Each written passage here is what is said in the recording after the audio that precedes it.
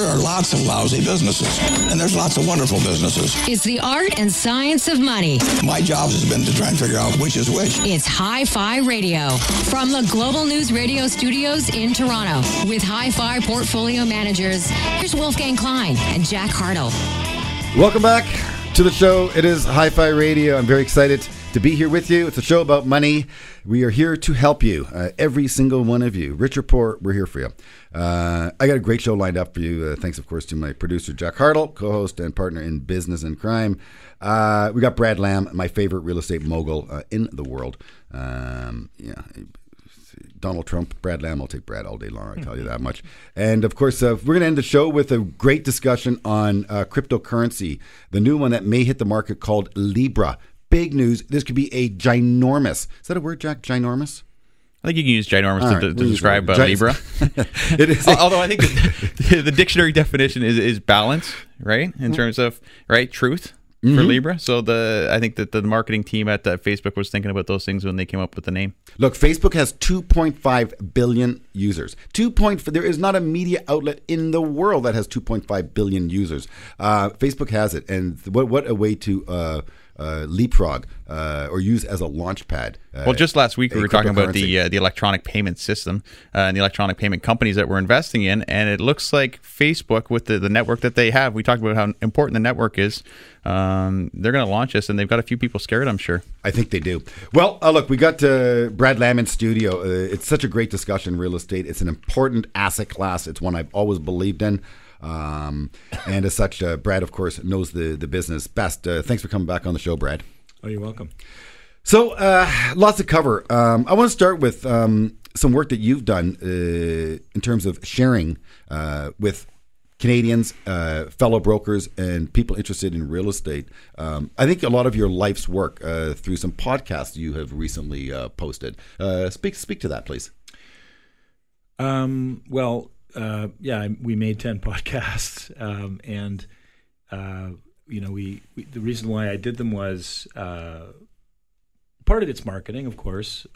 People hear them and think I know something, and then want to deal with our office to buy our developments or to work with us in buying and selling real estate or any other things we do. But the bigger goal was to try to disseminate some information to people. It's very hard for people to get the truth and to get knowledge, I think, in the internet world. And so I wanted to just cut to the bone and tell people, the truth about real estate, how I did it, how anyone can do it. You don't need to be smart. Anyone can achieve great wealth through real estate. I like, again, a lot of lessons being shared with a new broker. How many brokers exist in Canada? Is it 30,000? I don't know, but there's probably there's more than that. There's probably 60,000 working in Toronto. 60,000 in Toronto. Real estate agents. Yeah. So you make a very good point. Any business, I believe, to be done well requires the old 10,000 hours, which means it must be full time. And ideally, I want to work with people who have passion. Real estate, wine, cars, stocks, bonds, you name it. I want to deal with someone who has passion. No passion, not interested. You have passion, I see that. If you do something part-time, I don't see the same degree of passion. And I think that's part of the issue you have with your industry. There's a lot of part-timers participating in it, selling a couple of deals a year because their current full-time job allows them that time, a luxury. And you make a point that is not the person you want to deal with, because a good agent, you believe, and I agree with you, can add value. Tell me, what kind of value can a great agent offer that a Slacker Nation individual can't? Well, so I'll answer that in one sec. But here's the problem: we live in a shared economy now for young people, right? And they need to do many things to make up, not all of them, but many, to make up a solid income. The problem is they're not good at anything; they're just mediocre, right? So there might be a trainer, there might be a real estate agent, there might be a bartender. None of these things they're passionate about, so they're not really good at any of them. The big difference between a great real estate agent and a bad one is knowledge. The reason why someone comes to you, Wolfgang, is to make money and to be mentored and tutored in the stock industry, and they want to know that you know what you're doing. So if you are a part-time real estate agent, you can't be a student of real estate. You need to immerse yourself 100% in it. and know all the things about it. And it's not easy to do unless you spend 50, 60 hours a week doing it. You've actually set me up nicely here because you've actually given me the layup here for this comment. Jack and I are portfolio managers. We build and manage stock and bond portfolios, specifically stock portfolios, or more importantly, stock portfolios, I should say. We are the experts. We have knowledge. We know every company we own. We own about 50 different companies, and we know why we own them. Each company sits in our portfolio for a specific reason. When we're right on the name, we let it run. When we're wrong on the name, we hopefully cut it and move on. Whereas a lot of people want to outsource that job. That's hard work what Jack and I do. A lot of people want to outsource that to a mutual fund, to a hedge fund, to a third-party manager. I believe we, Jack and I, add value. That's part of our differentiating factor. We add value by knowing our names. Listening to your podcast, you spoke about the amount of laborious work you did to generate your knowledge, i.e. dealing with the rental market. So again, if you're a real estate agent out there, if you want to become a real estate agent, I want you to turn this radio station up right now. It's 640 you're listening to. We got Brad Lamb in studio. You want to know anything about real estate, Brad is certainly your go-to guy. So share with us the grunt work, the hard work you did to lay your foundation for success. Well, the first thing I did was I didn't rush out and try to sell anybody anything. I basically visited all the condo buildings in the city. I acquired all their floor plans. I memorized them all. I knew all the units. I knew all the pricing. So when someone would call me and say, "Hi, I live in Suite 413 at 35 Church Street," I'd say, "Oh, that's a 1,100 square foot, one bedroom facing south." And I've been in that unit, and the cabinets are white, and so I would know everything, and I would know all the units that had sold around it, so that when someone talked to me right away on the phone, they'd be, this guy knows what he's talking about. The last guy didn't know anything about this building. This guy knows everything about the building. He knows where the pool is. He knows the names of the concierges. Like when I would walk into buildings, the concierge would say, "Brad, how's it going?"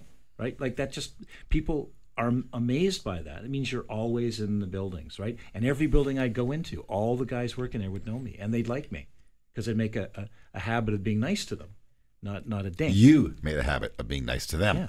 Yeah, not being a dink. It's amazing what happens when you're nice to people. Yeah, so the thing is, the more you know, the more you know, it's easy for people to figure out this stuff, and they want to use you because they know that you're going to save them money and solve problems and not get into lawsuits. Knowledge is power. You are listening to Hi-Fi Radio. Our distinguished guest, Brad Lamb, in studio. Jack Hartle, of course, my partner in business and crime. We're here to help you with your money. Please stay tuned. More Hi-Fi Radio right after this. Don't go anywhere. There's more great show after this. You're listening to Hi-Fi Radio from Global News Radio 640 Toronto. Mary had a little lamb. Its fleece was white as snow. Everywhere that Mary went, that lamb was sure to go.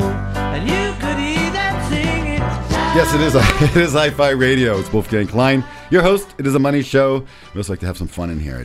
We work better when we have fun. I'm such a believer in walking around with a smile on your face and a positive attitude. I'll tell you, there's no one with a bigger positive attitude, I think, in this city than Brad Lamb. You don't put on multi-$100 million projects without having a positive attitude on the outcome of such projects. If you want to learn more about Brad Lamb, you can certainly enjoy the podcast of the show and share it with your friends. But Brad has just completed 10 podcasts. Loaded with information, loaded with knowledge. If you're willing to become or interested in becoming a real estate agent, if you are a real estate agent and want to get better, if you really want to get better, I think these podcasts can help you. And if you're looking for a brokerage firm to work with, certainly the first one I would contact is Brad Lamb, because I think you couldn't find a better, life coach than Brad. To be able to have time from a man like this, I think is very, very powerful. I think the podcasts actually bring that too. It's not just for real estate agents; it's for business owners. It's for just general improvement in terms of how you see the world and as an opportunity out there, right? Indeed. Great story here as well. Tycoon Tips, Toronto real estate mogul Brad Lamb shares advice for millennials. Sorry, where was this story published, Brad? It is a recent story, and I really enjoyed reading it. Sorry, don't be sorry. I don't know. Oh, you don't know where it was published? Yeah, it was, but we can find it. Yasmin, I don't know. But anyways, it's a good Toronto Tips. If you want the story, you can contact wolfgangklein.com. We can send it to you as well. It's a great piece. Somebody speak to that because what was your mother's name, by the way? Marilyn. Marilyn had a little lamb. Isn't that sweet? I didn't know that. Because beautiful picture of your mom and dad. It's gorgeous. It looks like their wedding picture, obviously. They're a beautiful couple. I covered your dad's hair just to see if there's a resemblance. And I'm seeing it, buddy. It's a mix, really. It's a mix. Well, it's all right. I got a golden doodle at home. But the article really speaks to how the fact that it's not easy starting out, and we've talked about millennials looking at potentially buying homes. For Brad Lamb, like you said, you've done multi-development properties, real estate agent extraordinaire here in Toronto. But you started out from humble beginnings, and there was some sacrifice, I think, along the way that you talk about in this story. Well, I think I would say it's slightly more than humble beginnings. Your dad was a pilot. So you see, my parents worked in factories. My mother worked in a meat department. Well, here's what my dad did. Okay, so my dad instilled in me no half jobs, only full jobs, 110%. So always give your best and don't ever do a crappy job. So that was what he gave me. You see, from a pilot, that's it. See, I don't want a crappy pilot. Could you imagine doing a crappy job today? I'm taking a slack day. I'm flying out. Slack. No slack. Yeah, no, he was a great pilot. He was the best pilot. But what my dad did for me is he brought me up. He gave me a set of rules. He helped my moral compass. I think he made me, an ethical man. But what he didn't give me was a gift of money. My parents had a bit of money. When they died, There was a bit of money. But he never gave it to me. And what he did is he paid half my university. I went to school at Queen's and became an engineer. He gave me half that money. I paid for the other half by working in the summer. I was a very hard worker. And that was it. After that, he said, get out of here. You're cut off. So everything I've done from the time I got to university was all me. My dad didn't give me a dime. But except I'm going to challenge you a little bit here because you did live at home till you're 30. So what my dad... I worry about. I don't want my kids around to 30. So Mary had a little lamb, but the lamb hung around. I say, people look down on millennials that are living in their parents' basement. But if they have a plan, if they have a goal, and if they're willing to sacrifice, and that's part of sacrifice. So not being able to. You got to live with your parents. I don't think a 30-year-old wants to live there. Here was the deal. My dad said, you can't sit around the house and sponge off me. You got to get a job. So I got a job right away as an engineer. I got my own car, and I also started a company. The company I still have today, I changed the name, it's BGL Properties, but it's the same company I started then. And with my dad's encouragement, always when I was a kid, start a company. Start a company doing what? It doesn't matter. Start a company, get incorporated when I was 6 or 7. So good. Immediately I started a company. The same thing with my kids. I bought my first property with my brothers. The money I saved was my money I saved. So yes, my mother did my laundry. She cooked food for me, and I had a room over my head. But I also completed my dad's requirement, which was to be gainfully employed and to start getting out in the world and being independent. No rent? You didn't pay rent? I didn't pay any rent. No, I didn't pay any rent. That's okay. No, I didn't. And so I paid rent. My parents made me pay rent as soon as I started working. I had to pay rent. That's an advantage. But any parent can give that to a kid coming out of school. It's not a big cost for them. To give them, they've already got the house, they've already got the room, they've already got the laundry soap to do everyone else's stuff. So you learned to do laundry at age 30 when you finally left home? Or did you ever learn how to do laundry? Yeah, of course. I can do everything myself. I lived by myself for a long time, and now I have people doing that stuff. But I know how to do everything. Before I'd give a task to someone, I'd know how to do it. Right? I know how to do tons of stuff. I believe you. I had my pilot's license. I got it when I was 19. You what? I got my your pilot's license. When I was 19. Oh, that's cool. Yeah. That's very, very cool. Yeah. So let's move on here. The world of real estate. It's such a massive market. It's one that transcends markets upon markets, and real estate for the most part goes up. There's one exception, and it's funny because asset classes are tied together. They're really tied at the hip. And the one real estate market that has never ever come back is the Japanese real estate market, as exceptional as it was. And it continues to actually trend, I think, in a downward trajectory. But ironically so, the Nikkei, the Japanese stock market, is in the same boat. And I show you a chart here. The peak of the Japanese stock market was in the mid-'80s, and it has never come close to those highs. It's still about, I'd say, 30% away from that peak. Yeah, that's because they won't expand their workforce and their population. So they're a declining population. Japan is doomed. It also speaks to the amount of bubble that was going on in the late 80s in Japan. Well, I would say tulips have never come back either, Wolf. So you know what I mean? It's when you have extreme bubbles in any asset class, you may never see those levels again. This is a demographic bulge, though, right? That's moved through there. So now this bulge is 30 years older, and they're 7 years old. Yeah, they're not spending money anymore. So their population's too old. They're a very xenophobic society. They don't share. They don't want people living there that aren't Japanese, and that's the death of Japan. They need to bring in new people. So we have a demographic phenomenon taking place in the Western world, and that is baby boomers' kids who are basically, millennials, and yeah, they're millennials. They're turning 30. household formation begins. Brad Lamb is going to share with millennials right after the break as to how you can get into the real estate market, when you should get into the real estate market, and or the trade-off between owning versus renting. This is Hi-Fi Radio. I'm Wolfgang Klein, Jack Hartle, your host. Brad Lamb in studio with us. We are talking money and lots of it. More of it right after this. Money. Let's take a break. But after, Wolf and Jack will continue their in-depth discussion about money. You're listening to Hi-Fi Radio from Global News Radio, 640 Toronto.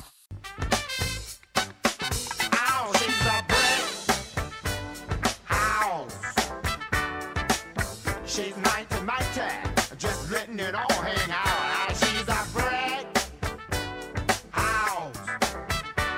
I like ladies. Mighty, Brad Lamb.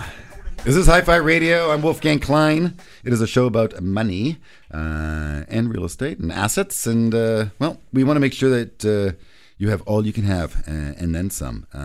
Unfortunately, that requires sacrifice. Demographics are almost everything. Where you're born, like physically, date you're born, determines so much of your outcome. And well, the demographic phenomena creating the baby boomers occurred. You followed those baby boomers, you made money. Baby boomers had kids, and in fact, they had slightly more kids than boomers. So the baby boomers' kids, i.e., the millennials and such, are a larger phenomena. They're beginning to turn 30. So shared economy or not, they don't necessarily want to share their home when they formate a family. How do we help that 30-something who says, it's time to get married, my clock is ticking, I want to have kids, we decide to get married. How do they approach real estate in this expensive world of ours, Brad? And is it different today than it was when you were, forming your first house? No, I don't think it's any different than when my father was forming his first house. I think the numbers are a bit higher, but it's no different. So, but it's a lot easier to buy. It's a lot easier to finance. It's a lot easier to get a mortgage today. So there's a lot of advantages buying today. But fair enough. I would say that they should start earlier than that. So I don't think you want to buy your first property when you're just forming a family. I think you want to start earlier. And so this is where the sharing economy comes in. There's nothing wrong with buying a 2-bedroom apartment with a friend and each taking a bedroom. It's cheaper. It's going to cost you maybe 60% or 55% of what it would cost you to own a 1-bedroom yourself. So you can get into the marketplace by being clever. You can also. I'm sorry. You're saying to purchase a condominium, or to rent an apartment? No, I'm saying that if you're looking to buy, a lot of guys want to buy a 1-bedroom in their own place, right? Costs you $600,000. Right. Well, you can buy a 2-bedroom for $1 million. So in Toronto, would you say it's cheaper to be an owner or a renter for a single individual? It's definitely cheaper to be a tenant. Not significantly cheaper, but it's probably 20%, 50% cheaper. But the problem with being a tenant, and I've seen this tens of thousands of times. What tenants do is the rent is less than owning a home, and they don't have to spend the money on a down payment. So they have money in their bank. What do human beings do when they have money in their bank? They spend it. The problem is if they didn't spend it, if they took the money and were disciplined and gave it to you, over 30 years they'd be in the same position as a homeowner. But they won't. They'll take that money, they'll go on an extra trip, they'll buy a car, they'll buy that pair of Prada shoes, that Rolex watch, because they got 30, 40 grand in the bank. And that's the problem. Human beings aren't disciplined to save. And a house is disciplined. It makes you save. And that's why homeowners in the United States, the average net worth of a homeowner in the United States is $325,000. The average net worth of a tenant is $8,000. That's it. That's why. Forced savings. It's incredible. Again, I go back to the stock market, Brad. When the stock market is on sale, and it goes on sale almost every year, it's just a matter of how much of a discount. My clients don't call me up and give me money. No, they give me money when things are hot and front page and expensive. And the market, by the way, has just made a new all-time high, the stock market right now. My phone will begin ringing again. Whereas in December of last year, when the world was going to hell in a handbasket, the money wasn't flowing in. So the point is discipline. The best way people can buy, in terms of accommodations, what Brad is saying makes perfect sense. You buy yourself an affordable piece of real estate. You may have to bring in a family member for your first purchase, and that's what a lot of immigrants do. It's not one family, it's two families buying a home. Mm-hmm. And they sacrifice. They rent part of it out. They deal with cash flow. They live beneath their means. That's a smart way to build wealth over 25 years because you eventually pay off the mortgage, hopefully. The same with saving. You need to do it systematically and automatically so that it becomes part of your monthly cash flow. If you expect to save money on your own and then hand it over to your advisor, it won't happen. If you do it monthly and build it into your discipline, that's exactly what discipline is. And the second part of that equation, too, that Brad touched on is thinking long-term. It's very important. Systematic saving, having a process to do that. We've talked about that a number of times on this show. and then thinking long term. When you buy a house, you typically don't buy it to flip it. Some people do. But if you want to be a successful real estate investor, I think you do have to think long term. Brad, I want to pivot for a second here because you touched on something. A 1-bedroom condo versus 2-bedroom, better value on the 2-bedroom, you're saying. If you want to keep your costs of ownership lower, you can get a 1-bedroom and share a living room, dining room, and a bathroom with another person. Mm-hmm. Cost is lower. You get in the marketplace. When you sell it, you split the money, and maybe then get your own 1-bedroom. So if you look at an ARC, you're not going to get a house in Toronto in your 30s unless you work for a great company or you have some kind of wealth. It's going to be 40. If you start at 23, 24, you get out of university, you save money for 5 or 6 years, you get a down payment. Yep. You buy a place with a friend. This is now in Toronto how you do it. You buy a place with a friend. It could be a girlfriend, could be a boyfriend, whatever. And you keep that for 5 or 6 or 8 years till you build some equity. Yep. And then you can sell it and go off your own way. And by that time, maybe you can buy a house, right? It might be the third transaction when you get the place you want. But you got to be patient. You got to be disciplined. You got to save money. You got to, you know, from the start when you have a job, you can't spend all your money. You have to put 10 or 20% away. And like you said, put it on a monthly program where it's out of sight. You don't even see it. Boom, it's gone. It's not your money. And then after a couple of years, you wake up and you say, holy SHIT, I have $20,000. Correct. Right? And then, you know, after 6 years, you might have $70,000. And now you have enough money to buy something. You know, it's incredible because, again, I look now to my business. I've now been a financial advisor for 18 years. Again, I was in broadcasting prior to. And I look at clients who have been with us for those 18 years. And many of them started with us with $150,000. I look at their accounts today, 1.2, 1.3, 1.4, 1.5 million. Well, my brother, 18 years. brother is RSP with you. You took it from I forget what, but it's probably tripled. Yeah. It's client confidentiality. You said it, not I. Well, I didn't give the number. No, you did not. We have one of my favorite real estate, actually my favorite real estate mogul in Canada in studio, and it's not Warren Buffett. No, it's Brad Lamb. Jack Hartle, of course, here for the cows. We're going to go to break, and we're going to get back with Brad Lamb right after this. Listen, we're going to take a break, but when we come back, more money talk. You're listening to Hi-Fi Radio from Global News Radio 640 Toronto.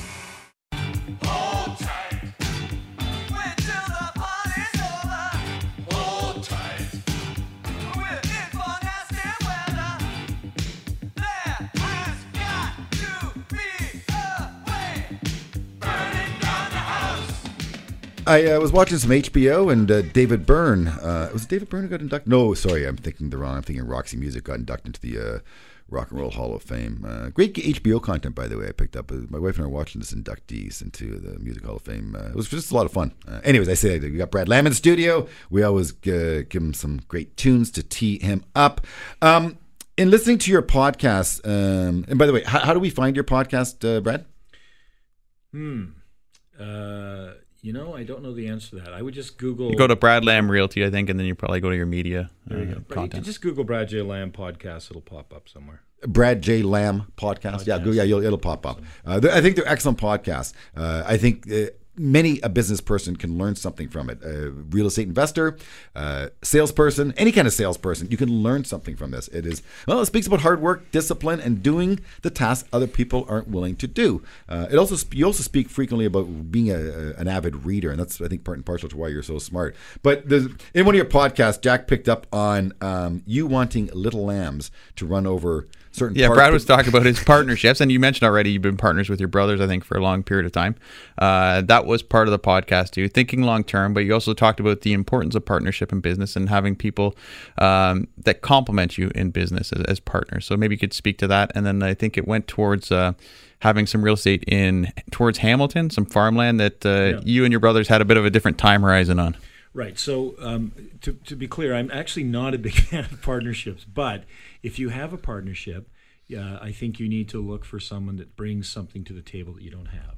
I think it's very hard to find good partners. I'll tell you, Jack and I, yin and yang, complete yin and yang. And that's why it works. And my older brother is a very calm human being. I'm not. I'm kind of a raging maniac. I've never seen that side. I don't want to. It's internal, right? So you don't share with the class. Keeps the fire inside. I know. I have a fire inside. My brother's more laid back, and so I'm a driving personality, and he's someone who's a bit more calm. He does a lot of the tasks for us in our company that I just have no skill set or want to do. Yeah. And it works, but with respect to real estate, I've talked about climbing the real estate ladder. And I think that's fine when you buy a house. The better way to go is to buy a house or buy a property, never sell it, bring the mortgage, remortgage it, take the money out tax-free and buy another house, and then never sell that, and just accumulate homes. That's the way to get rich. But that's a lot of people don't want to do that.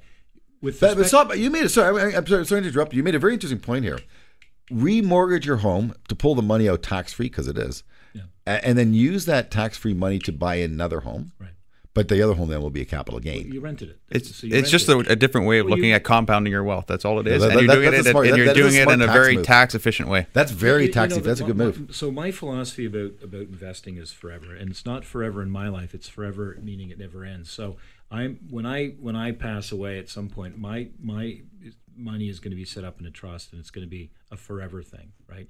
And I buy real estate. I own many farms and piece of real estate around Toronto and elsewhere, and the ones that are sort of set as long term, it means forever. We're never selling them. I think that's brilliant. I came back from a trip to Germany and various parts of Europe, and I stumbled across a winery called the Klein Winery, and it is my family, it's my ancestors. Wow. It goes back to 1695, Brad. And they still have it. And I saw deeds of land purchase. I'm going to send them to you.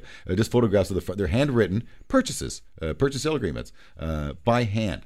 So they own these. I think the family owns. I used to do those by hand too. It wasn't that long ago. Yeah, you can see the handwriting. This is beautiful old handwriting. It's gorgeous. You could eat off that handwriting.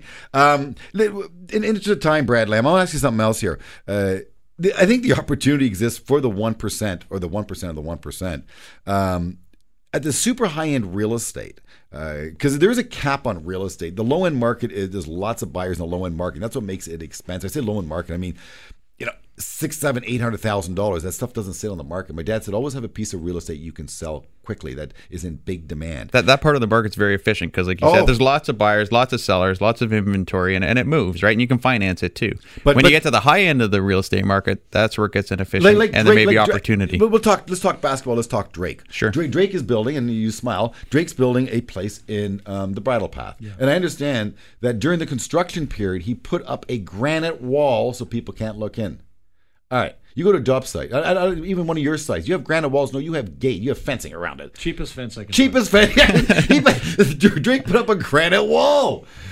So my point is, if Drake were to sell that property in times of distress, and it happens to, I'm sorry to say, many artists. It happened to Tencent, right?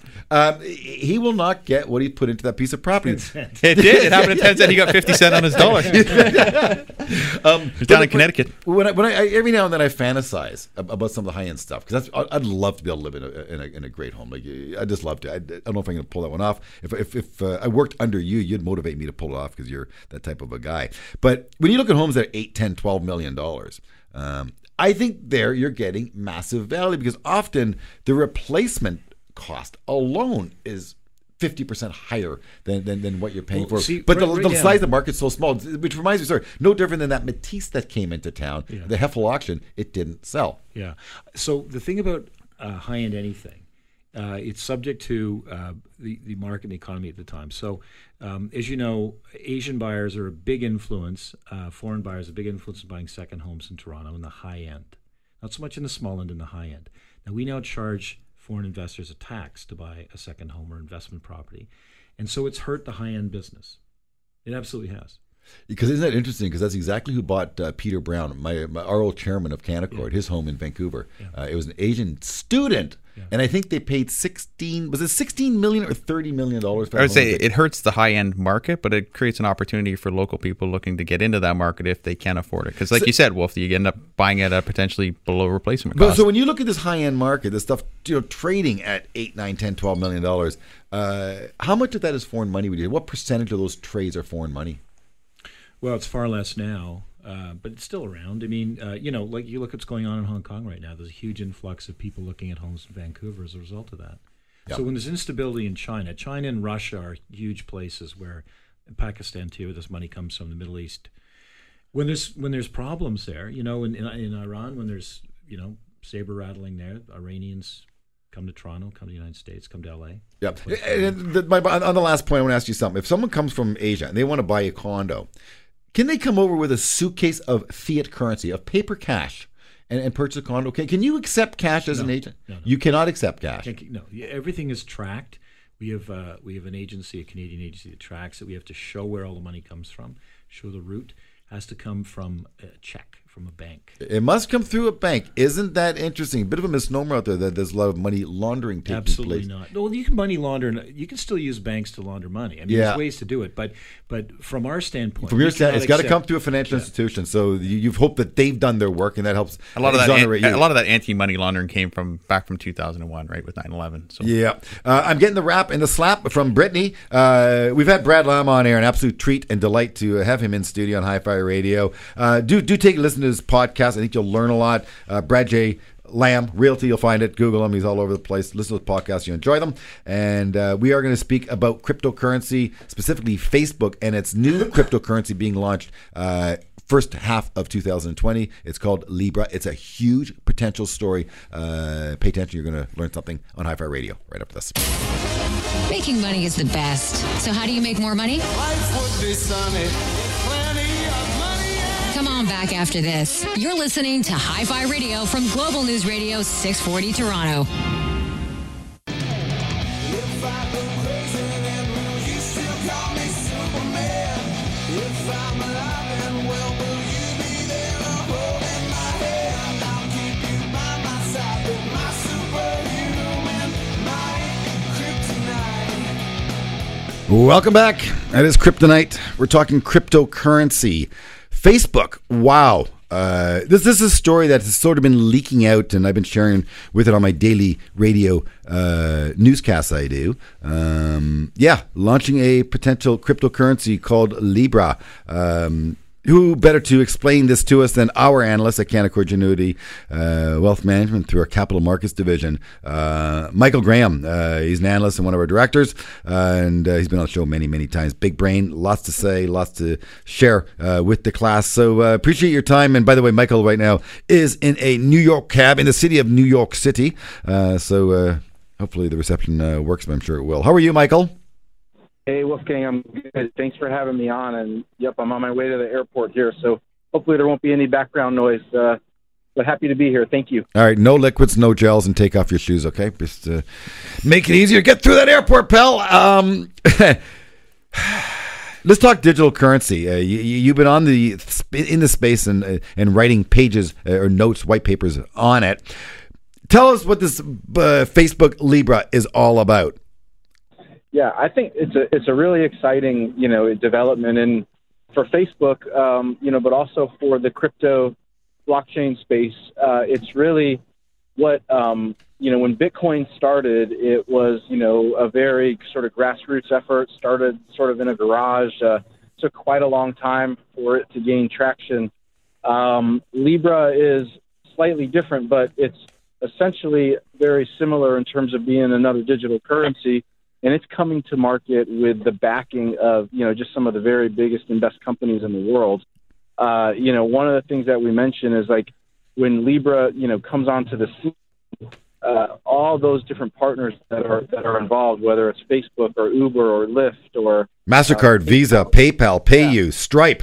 28. There's some smart people at that kitchen table discussing this project. But this Libra is very different than a lot of the other blockchain and Bitcoin cryptocurrencies that we've seen. And Mike, I want to speak about that difference because they actually wrote their own language, correct, Michael, to create the code.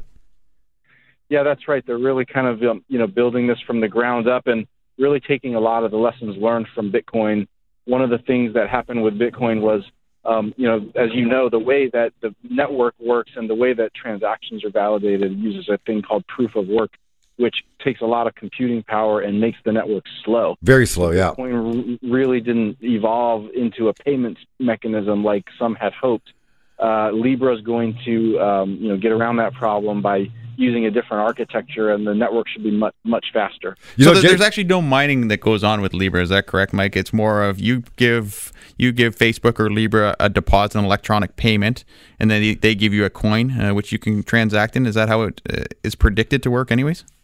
That is exactly how it works, and there is validation of transactions. It just uses a different sort of mechanism for doing that, and it's something called BFT, Byzantine Fault Tolerant mechanism, which is different from the proof of work mechanism that Bitcoin uses, and it ultimately just is a lot faster. Like right now, the Bitcoin network is processing 4 or 5 transactions per second, and Libra is geared to do 1,000 transactions per second in the beginning, and it probably will be faster going forward. So that makes it a good thing to use for small payments and things that need to happen quickly and inexpensively.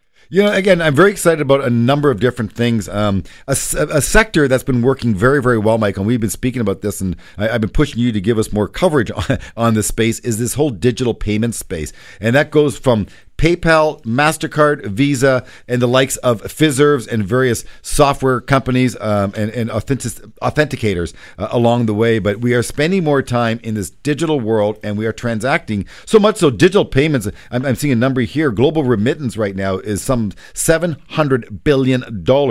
But this Libra, the part of the purposes I'm reading here is supposed to basically replace that Western Union type need where a lot of people on the planet don't have traditional bank accounts.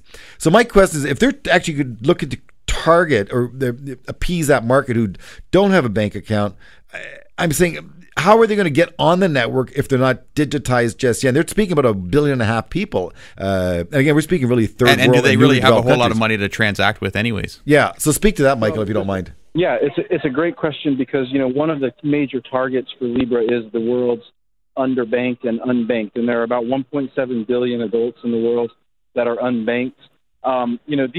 These folks transact in cash or they barter. They have a real track record of transacting with mobile phone minutes and things like that. So there's an infrastructure in some of those places for consumers to go into a store or into, some venue and trade in cash for things like mobile phone minutes. Libra is going to be set up so that those same folks can go in and trade in cash for Libra. It really is a way to help some of these unbanked people get access to the digital economy. One reason why we think Uber is interested is because in a lot of the developing countries, Uber drivers accept a lot of cash because people just don't have credit cards and bank accounts. And so, that obviously can be very inefficient. And this is a way for companies like Uber to accept digital payments in those areas. I've been involved in media directly or indirectly for my entire working career, which now spans 31 years, Jack. I've never seen a media platform, never, with 2.5 billion people. This really could be a massive next leg for Facebook. I'm very excited about it, but I think it could be so massive that the central authorities are going to be internationally so skeptical on it, plus this whole privacy issue, it could actually stop them dead in their tracks. But the smart people at the table have obviously thought this thing through. It's all about trust. I think Facebook has that and can regain that. But we're going to go to commercial break. We have Michael Graham on the line. No, he's just on the line. He's in a cab in New York City. Talk about speaking to Wall Street firsthand. This is pretty exciting stuff. This is Hi-Fi Radio. Your host, Wolfgang Klein, co-host Jack Hartle, and of course, Brittany, our millennial producer, recently married. We're, of course, working on her financial plan. That is an ongoing potpourri, and we're having so much fun with it. More of it right after this. Stay with us. There's more shows still to come. You're listening to Hi-Fi Radio from Global News Radio 640 Toronto. And you better start swimming or you'll sink like a stone. Oh, the times they are a-changing. A lot of wisdom in that. Hey, you better start swimming or you're going to sink like a stone. And the world does change.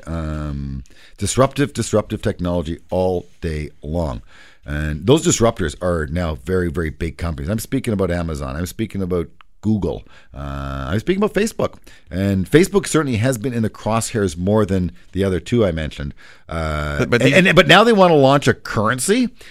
Governments need their currency. That gives governments some clout and some reason for being. Without a currency... Well, they like monopolies, and they got one on currency, so I don't think they really want to give that one up so easily. So what do you think? And this is a global currency which doesn't exist. This is better than gold. Okay, this is no fool's gold. This is better than gold. We have Michael Graham on the line. He's not just on the line. He's in a cab in New York City, just about to board a plane, but he's been gracious enough to give us a little bit of his time. He is an analyst, of course, and he covers the Facebook story, who recently announced announced they're going to be launching their own cryptocurrency backed by some 28 founding members. And I'm speaking about the big boys in finance, MasterCard, Visa, PayPal.